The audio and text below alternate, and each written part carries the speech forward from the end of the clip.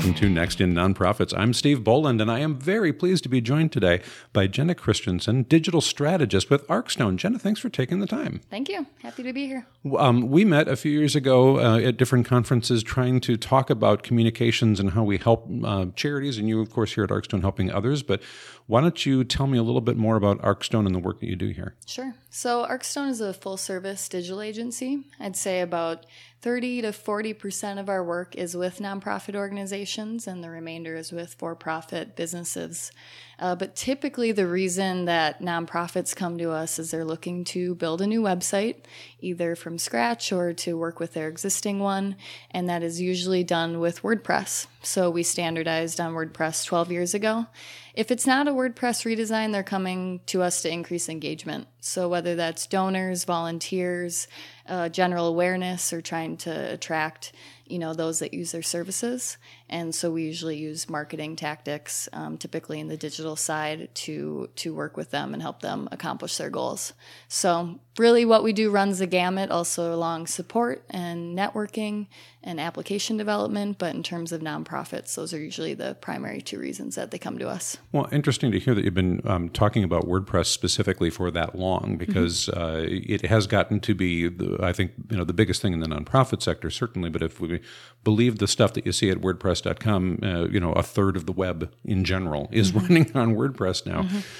So I think there are reasons for that. But why do you think WordPress has become sort of the de facto way of creating websites? Yeah, it's really been a long process, I guess. So they just had their 15th anniversary. So we've been working with WordPress almost that long, like I said, coming on 12 years. But when we first started working with it, if you remember, it was really a blogging platform. Right. So at that time, most websites were really custom built or very static in nature. Really, content marketing and ongoing content creation was not a focus of really web design at that time, I would say. And so it came in as the blogging platform, and a lot of people kind of still view it that way, which is unfortunate because over the years, it's evolved into a full-blown content management system that's extremely robust. I'd say in terms of the reasons why it's become so popular is, like you mentioned, there's an extremely large community, both of developers and users, and that's really how it's powered.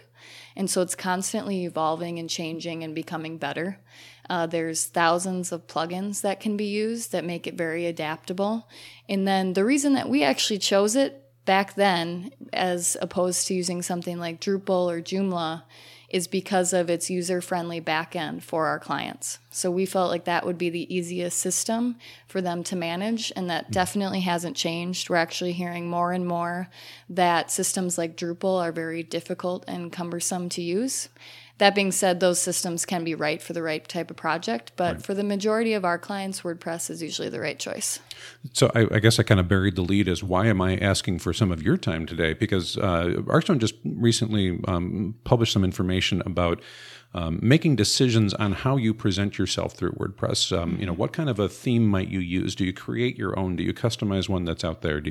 I was so excited to see that in a fairly small amount of words, you were able to communicate a lot of really important information, including talking about what it might cost you to make some of those decisions. So we'll have a link to that particular post from Arcstone in the show notes here.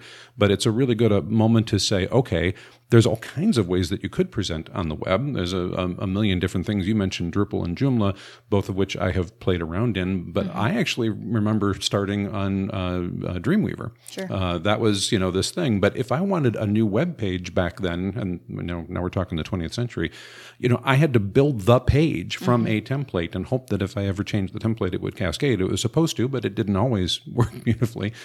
Now we're talking about, as you said, content management. Now we're creating content, not thinking I have to build a page for it. I have to decide on some content, and the system is going to create another instance of a page, as it were, and share that around. It's a very different world for people to be able to create more information to share with their potential supporters without having to think of, oh my gosh, I have to do all of these very technical things to do. So I'm glad to talk a little bit about content management and those other types of systems, the Drupals, the Joomlas, all the rest of it. But WordPress, I agree, I think is sort of the most user-friendly, and within the nonprofit sector, are very often not having technology folks on staff need something that they can work with their communications team, their fundraising team to be able to do all this. Okay, so with that said, let me ask you a little bit about that jumping off point of the post that you put up about how and when do you decide what's the right way to kind of theme your presentation on the web about who you are. And thank you again for sharing some pricing ideas on what that might be. It's something that's so rare to see. But how do you begin with a charity or any other partner that you're working with talking about what's the right theme, visual type of presentation to embed messaging in?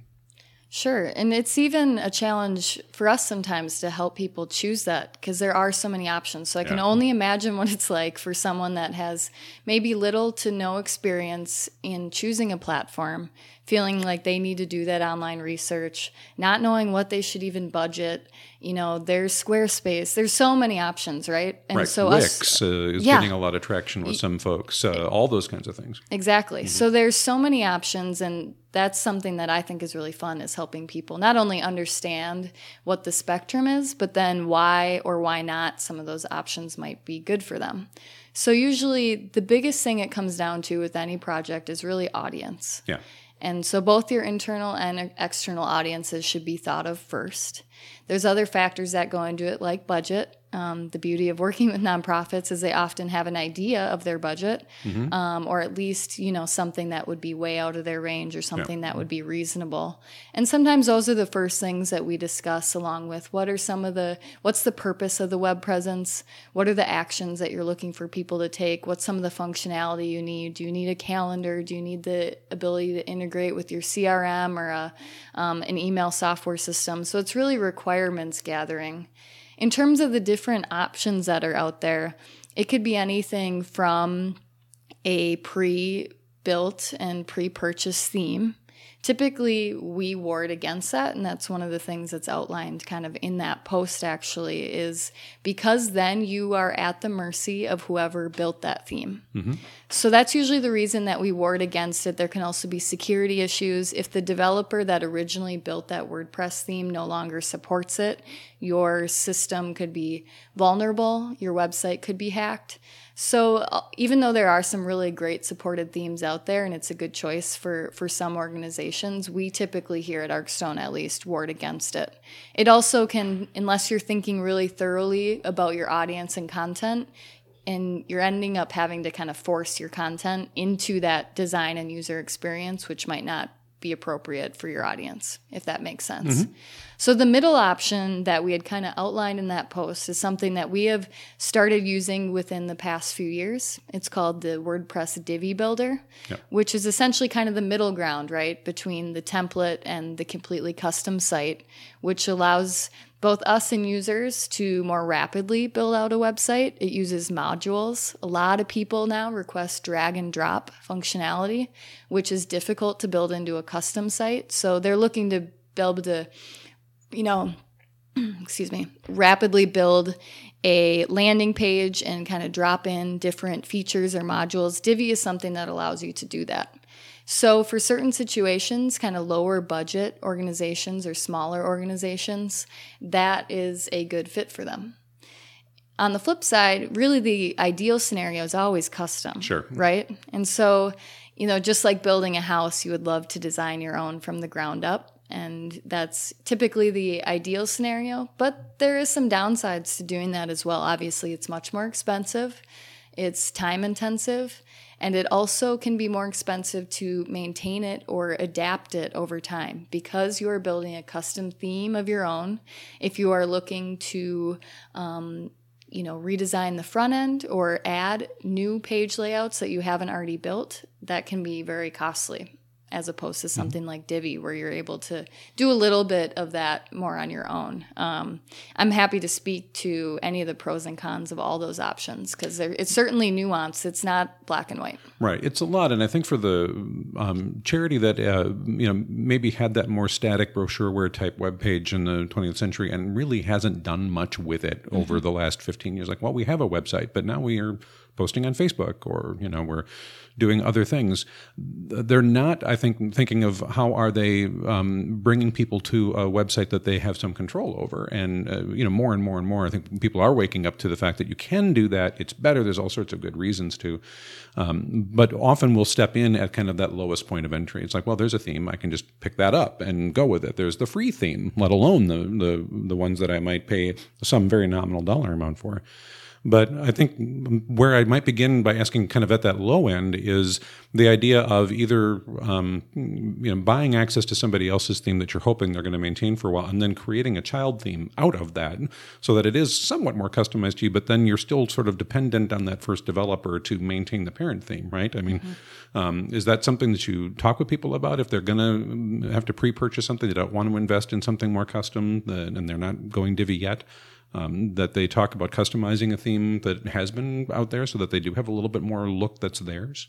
Yeah, definitely. And there are scenarios where purchasing that theme is a good choice. One thing that we try to do and bring to that conversation is offering really vetted themes that we would approve of them using, right? Okay. Especially if we're going to be the one hosting, because we know the implications of choosing the wrong type of theme. And so there are some that are appropriate and would be the best fit for a client at that time. And so coming in with that really pragmatic mindset, but also being a little bit risk averse in terms of what themes you're actually choosing, sure. Which can reduce the amount of ones that are available, right? Yeah. But you're exactly right. For the right type of organization, adapting that, making it their own, could very well be the right option. As recently as even 5 years ago, people had to be very careful that they were looking for mobile responsive. But I haven't looked at new themes recently that don't just come that way. I mean, is anybody still building stuff that doesn't meet those kinds of base criteria where it does the things you need it to do? I mean, are there people that are getting involved in something and then they realize halfway through a project, oh my gosh, this isn't whatever mobile responsive. It doesn't do something that I needed it to do. Or do most of the more popular ones that you vetted, it's like, well, of course it's mobile responsive. Everything we build in is mobile responsive. Yeah, I would say 95% of, any sort of theme or even, people approaching us are expecting it to be mobile responsive, and they are. Yeah. But that being said, when you're working with any sort of theme, or Divi for that matter, you have to play within their rules, right? You have to set up kind of guardrails in terms of how you use that system and making sure that you're following that. Because if you don't follow those kind of rules that they have set up, then the things that you would expect it might do won't happen. So an example might be if you don't upload the right size images, the site will be slow. That's not necessarily the theme's fault. That's the, fault of who is setting it up or maybe the developer you're working with, and that being said. So I guess I would ward, if you are looking to prop up a theme or your own site, to probably work with a consultant or an agency to make sure that you're kind of coloring within those lines so that the theme is working for you and you're not running into these unforeseen issues. That really plays into plugin choice as well. So that's another example of something that we take a really hard look at and have really 10 to 15 plugins that we would recommend for basic functionality that we feel are really well supported and secure. And so that's another advantage, of maybe working with someone who is a WordPress expert, is they can help you make those decisions, because if you install the wrong plugin, that can really make your entire site or theme vulnerable. Right. And I started working with a new client recently, and nothing had been updated in, I don't know, at least a year or two. I don't know how long it had been. But I began the process of just updating all of the installation stuff, to your point about the security issues, right away, not recognizing that, in fact, one of the plugins broke the whole dang installation. We had to go in from FTP and disable the plugins in order to get the site back. I'm like, oh my gosh, I've never run into that before. But apparently it happens if you're not careful about those plugins. You can literally disable everything. And that was a horrifying learning experience for me, but it's a good one. Yeah, that can be a definite issue that clients come to us with usually because they've been managing it themselves or don't have someone actively managing the site. So if you have a WordPress install, there's usually these alerts at the top that are saying, update this, update this. If you go to your admin panel, you'll see that. If you've never gone to your admin panel in the last year, nobody is telling you. Yeah, so they make it seem like a very urgent warning to make those updates. even WordPress core itself. Right. So one thing that we do to kind of mitigate against that, it's not necessarily that urgent. So usually 3 to 5 times a year, we update all the WordPress sites here.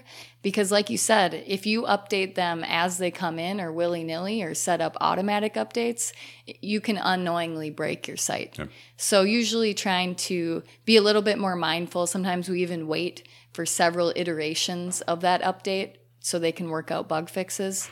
And then after we make an update, we make sure that we're monitoring that site for anything that looks wonky. Because you can't, prevent any sort of issue. So you have to be, mindful that those updates could change or even break a theme. Yeah. So let me ask you to talk a little bit about themes and plugins for the charity that doesn't have a staff member that really manages all this stuff for them. How do you help them think about what that plugin functionality thing is? If you mention, maybe there's 15 or so that you feel like these are usually pretty good. They don't work for everybody. They're not all of them, but these would be the ones that we would kind of consider. Why aren't those things native in WordPress? Why are they plugins? How do you help people think about what does a plugin do for them that they don't just get with a basic WordPress install? Yeah, that's a good question. I think it's because everyone's needs are so different that those typically aren't native.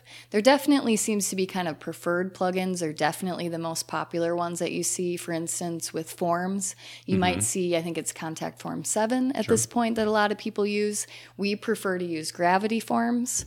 We also use Yoast SEO. In terms of being able to update and optimize. That seems like something that should be built into core WordPress, and I can't exactly speak to why it's not at this point, but it probably comes down to everyone having different needs. Yeah. Especially since really if you just install WordPress at its core, it's really just blog functionality. Right. And so for that type of user, a lot of these other features are probably unnecessary. So I think thinking about those plugins as that first question you started out with, who's the audience for this thing? What are you trying to get done? And with many charities, of course, there's multiple audiences, plural, and sometimes that might even mean it's not a bad idea to have multiple websites, plural, but certainly multiple paths of navigation for sure.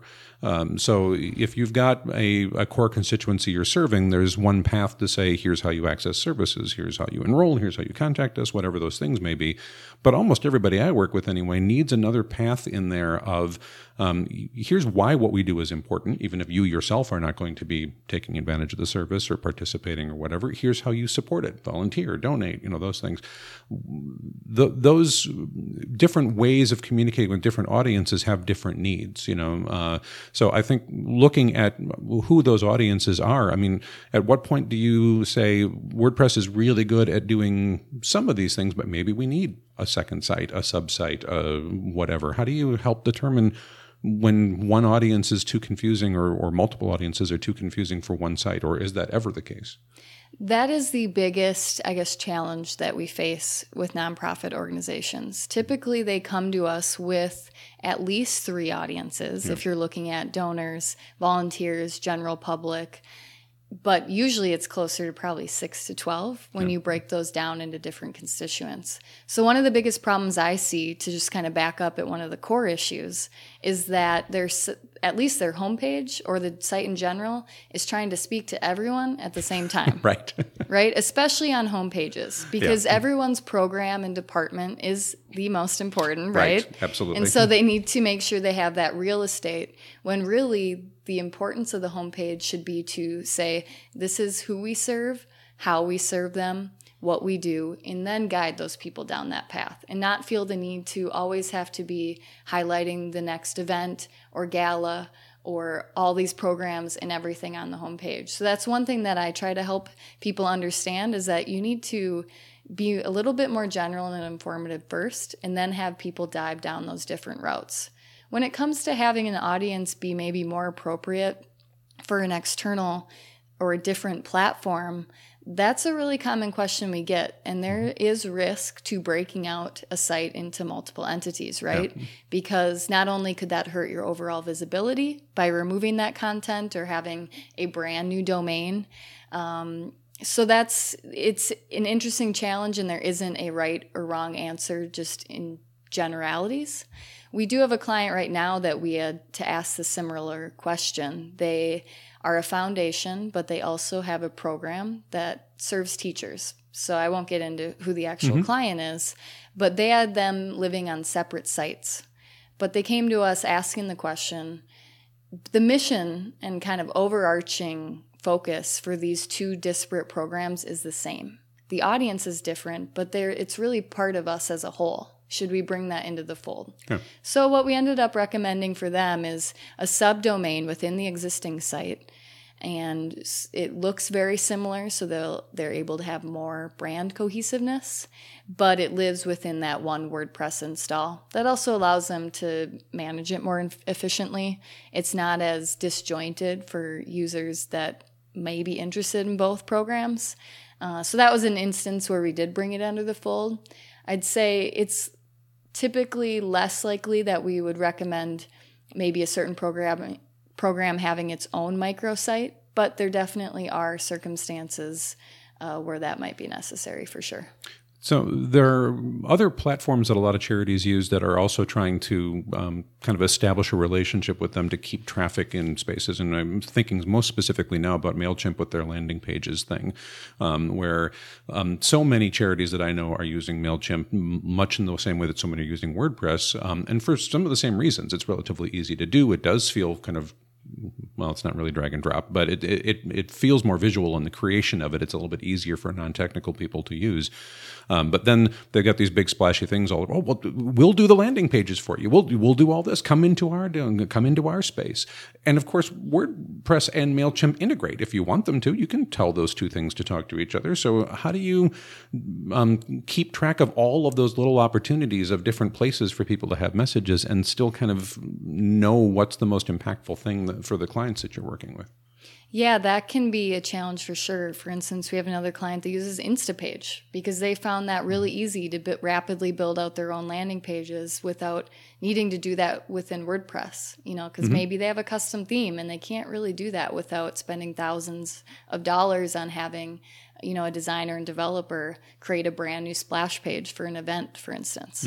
So it's a really common challenge, and I'd say it's not even only a challenge for nonprofits, right? Everyone, to a certain extent, wants to be able to do things on their own.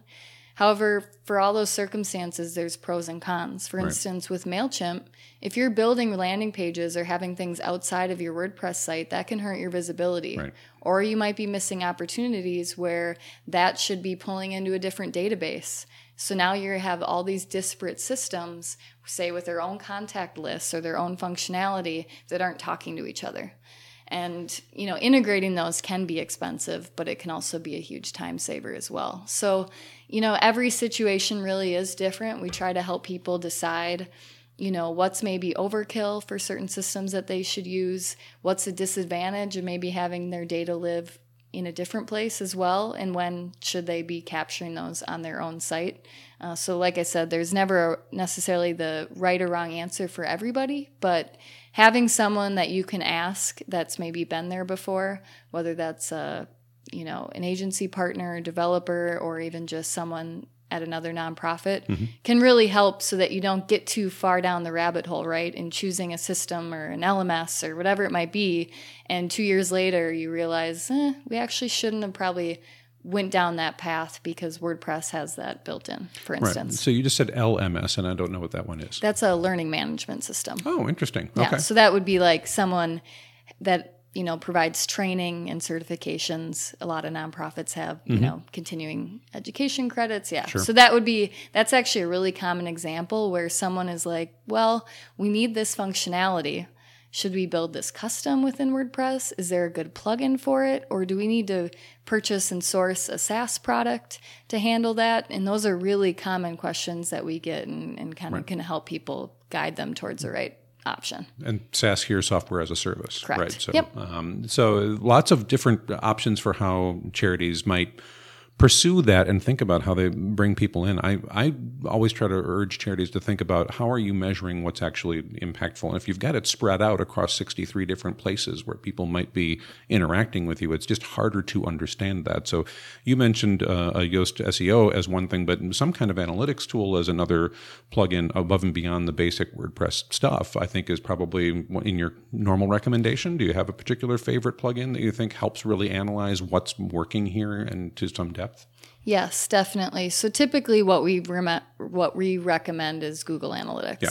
And there's obviously, that's kind of the standard because obviously Google is the most popular search platform and they have control over a lot of that visibility. In terms of plugins for analyzing that, it's not necessarily a WordPress plugin, but we also use systems such as Crazy Egg, which is heat mapping software that allows you to analyze where users are, visiting and clicking on within a web page.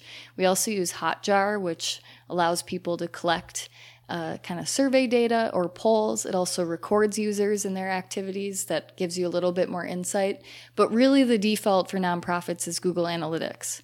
But it's really important to understand that just installing that and embedding that code, it might be tracking really basic data, but that's not often enough to really make thoughtful decisions and adjust maybe your strategy or understand what top pages are. So, and there's a slew of tools that Google offers. Webmaster Tools is also important. That allows you to kind of understand how Google views your site along with Search Console. And there's also Tag Manager. So obviously those are all Google tools and it sounds very confusing and we don't need to get into what each one of them does.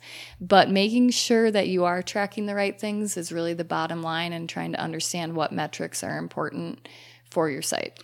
But I'm glad you brought it up specifically because, a couple of reasons. One is to just reiterate every time I need to do this that Google Grants is out there for nonprofit organizations. So go on and actually turn it on. It's very easy to actually apply to do this, but that gives you $10,000 a month of, with some restrictions, of Google AdWords purchasing power to help build on your native SEO opportunities and get in front of other audiences. So certainly that interacts extremely well with the Google Analytics and the Search Console and all those things. So that's important, I think, to keep that in mind. But you also do have to go in and, as you said, turn these things on. When you go into the Google Analytics for the first time, you've got to kind of dig in and say, yes, I do actually want to collect demographic data. Get that for me. I want to know that and say yes. Now we've got GDPR warnings that are showing up on every single internet, everything that I've ever been to, and we're tuning them out, I think. But for people that aren't aware of all the changes in Europe about the what is GDPR again? I can't remember what the D is, privacy regulation, General Directorate privacy regulation, something like that. But essentially, because of changes in Europe, lots of sites are trying to update how they talk about what do they collect when somebody visits them and how they interact. So Google, being worldwide, is very sensitive to that, and they've kind of turned things off by default. You have to go in and say, no, I really do want to know that. And if I do encourage people to visit the site from a European community country, I need to have a policy to share that with people. I don't know if you're seeing anybody that are installing those sorts of notices and privacy information, updating about GDPR, even though we, generally speaking, many of the charities I work with are not targeting those audiences, but of course the sites are accessible to them. Exactly. That's one of the biggest misconceptions that people have about GDPR, and that's kind of a whole nother topic to get to. But one thing I would like to say is people think like you said, because I'm not targeting or we're not working with organizations or people in those countries, that doesn't mean that you're immune to it. Right. And that's why we're seeing so many alerts, obviously, in your inbox about it, is because anyone that can visit your site and enter any sort of data or contact information or reach out to you from those countries, even though you might never work with them, you could be at risk. So we actually have a blog post on our own site that you could also link to. We went through the process ourselves and wrote a post about it in terms of what GDPR, how it can impact your business and what risks that you need to mitigate on your end. So that would be a really good place to start if people are like, I haven't even had time to understand what that is. That would be a good place for them to go to. Yeah. Now that I'm thinking about it, general data privacy regulation, isn't that what the D is? Correct. Data.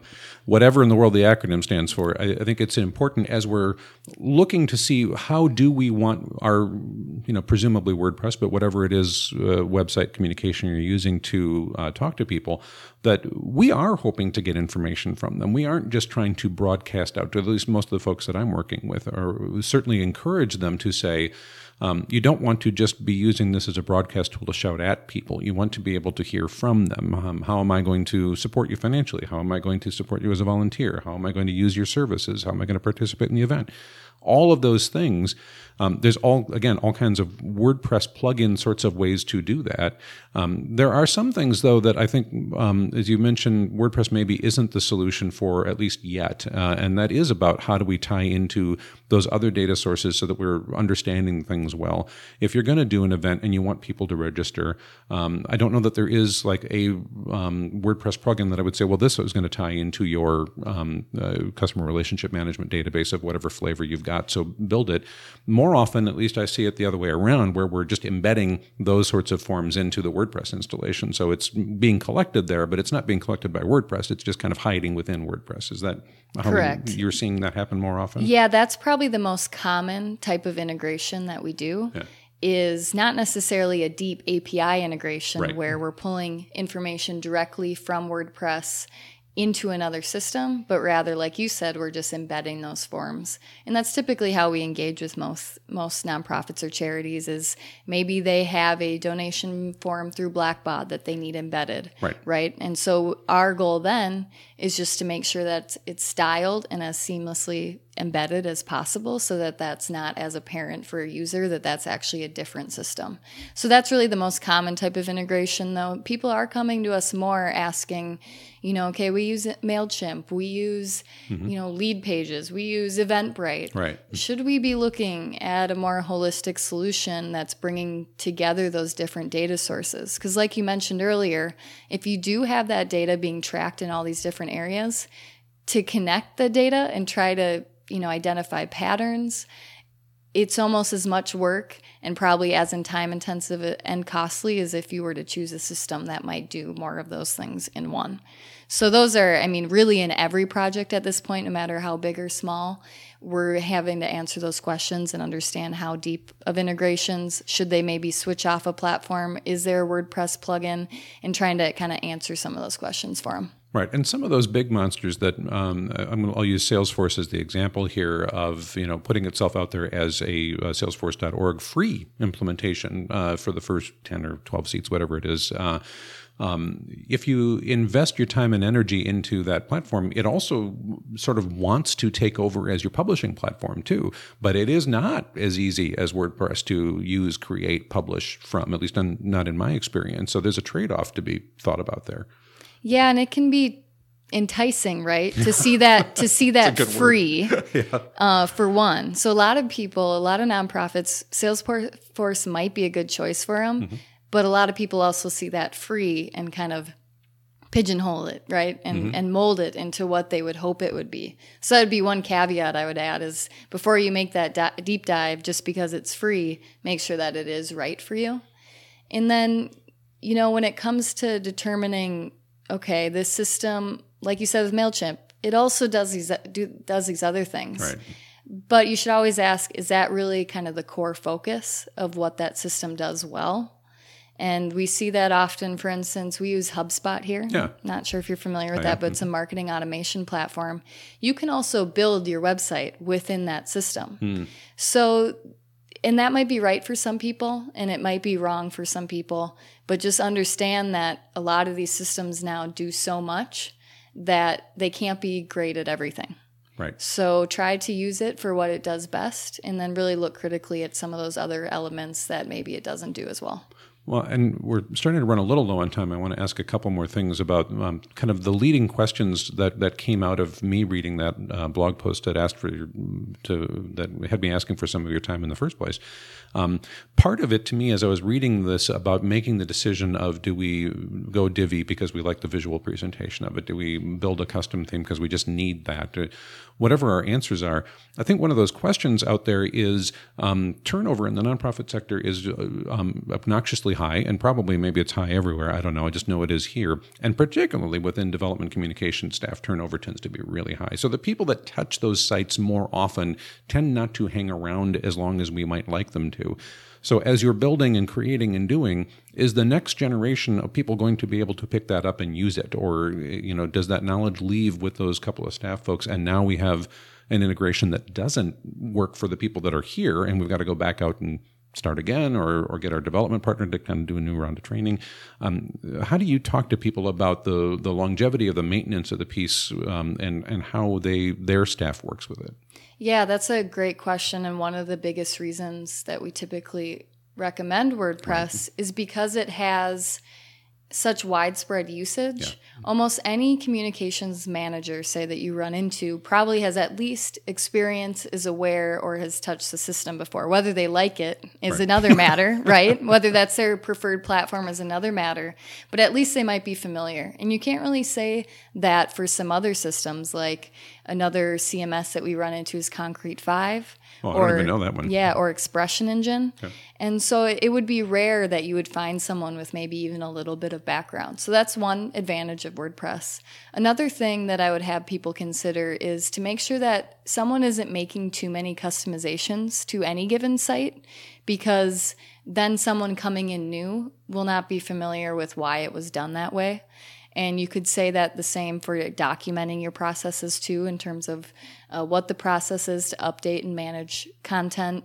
Maybe even a log of decisions that you've made over the years can be really helpful for someone coming in new. Otherwise, they're acquiring this kind of monster mess maybe of, 5 years of blog posts and events and content that they're not really understanding as to why that's there. So that can be really helpful, even if you're leaving an organization or coming into one, is to ask those questions to get a kind of baseline understanding. The third thing I would say is having a reliable partner agency that is going to be around a long time that can provide some of that context can be really helpful as well. If they built the original site, if you're coming in, we see this often with nonprofits we work with, say there's a new communications manager, they can come to us and we can explain and give some of that background. We have the technical infrastructure to help them more quickly for changes they're looking to make. And typically more in the nonprofit sector compared to the, profit side, they find that really valuable because they have to wear so many hats already. They want that kind of reliable source and someone that they can tap. So I guess those would be the 3 tips I would give in terms of, how WordPress can make that transition more efficient. So let me ask you about moving between themes if you are already in the WordPress universe. You mentioned you've got 5 years of blog posts already out there. You don't want to lose all the events history stuff that was there. But the way that the information is being presented and structured for your audiences you're figuring out is not working for you and you want to change. It's not as simple as flipping the switch and going, oh, look, that theme looks pretty. I'll just activate that one. Or is it sometimes that simple? It's usually not, for sure. I would say rarely, if ever, right? Because typically by changing any sort of page structure, that content might fit it well. However, staying with an existing system, there are some major efficiencies in terms of content migration or entry.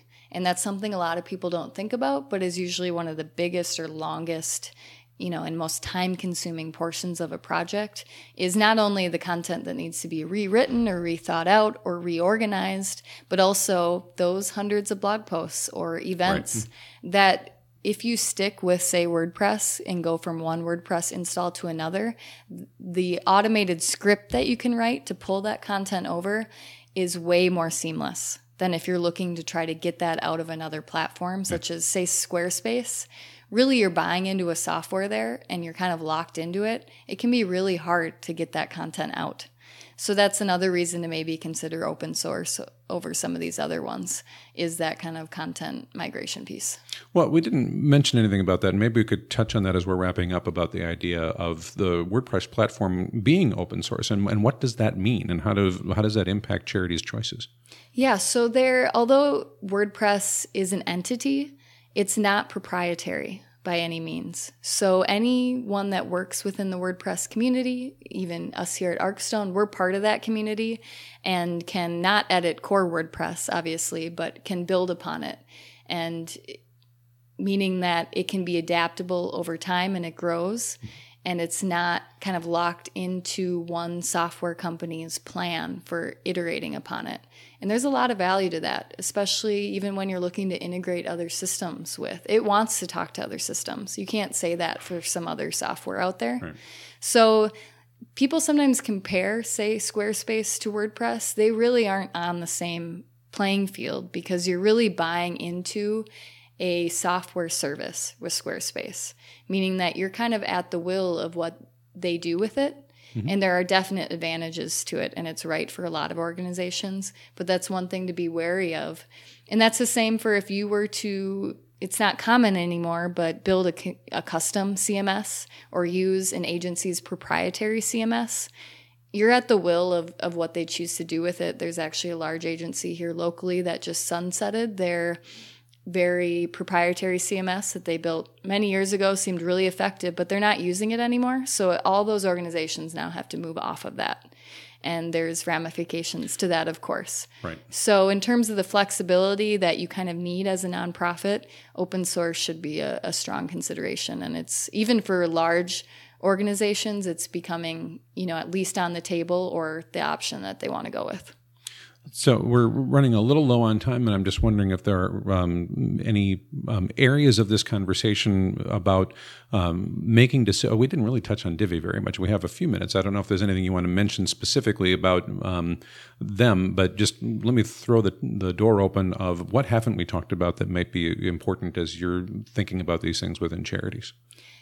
I really always go back to kind of the strategic decisions and thinking through your audience. Before you embark on any project, don't make any assumptions about what your audience needs, even though you know them really well. Try talking to them, survey them, jump on the phone, see what they really are looking for and what they need.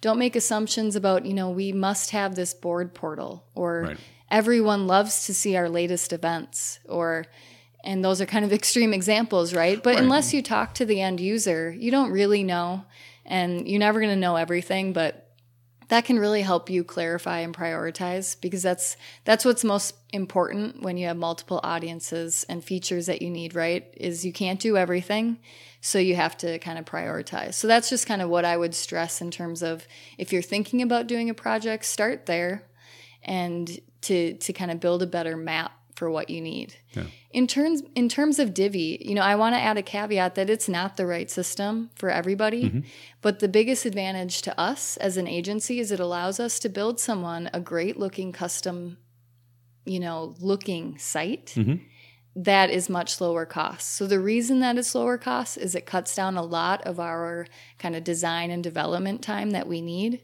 because we're able to essentially use their site builder to rapidly build a site and then apply your styles to it. So that's why, and you can read the post if you want more information. We actually have several different ones on the pros and cons of Divi. And so it allows some flexibility and lower cost options. However, there are some downsides. Divi sites can tend to be a little bit slower because there's a lot of code that is added that allows you to then build it out rapidly, right? There can be some SEO ramifications depending on how it's built, because like we said, there is a lot of extra code in there that wouldn't necessarily be in a more streamlined custom build.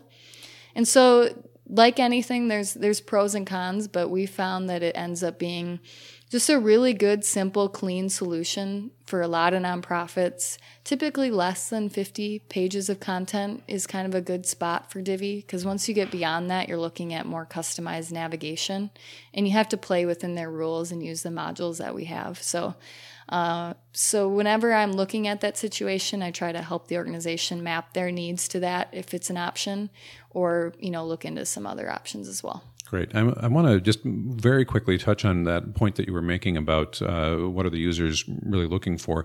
And often a starting point for that is to kind of go back and look at existing analytics of what has been popular. But I think it's very important to remind people of, within the choices and framework you've given them in the past, here's what works.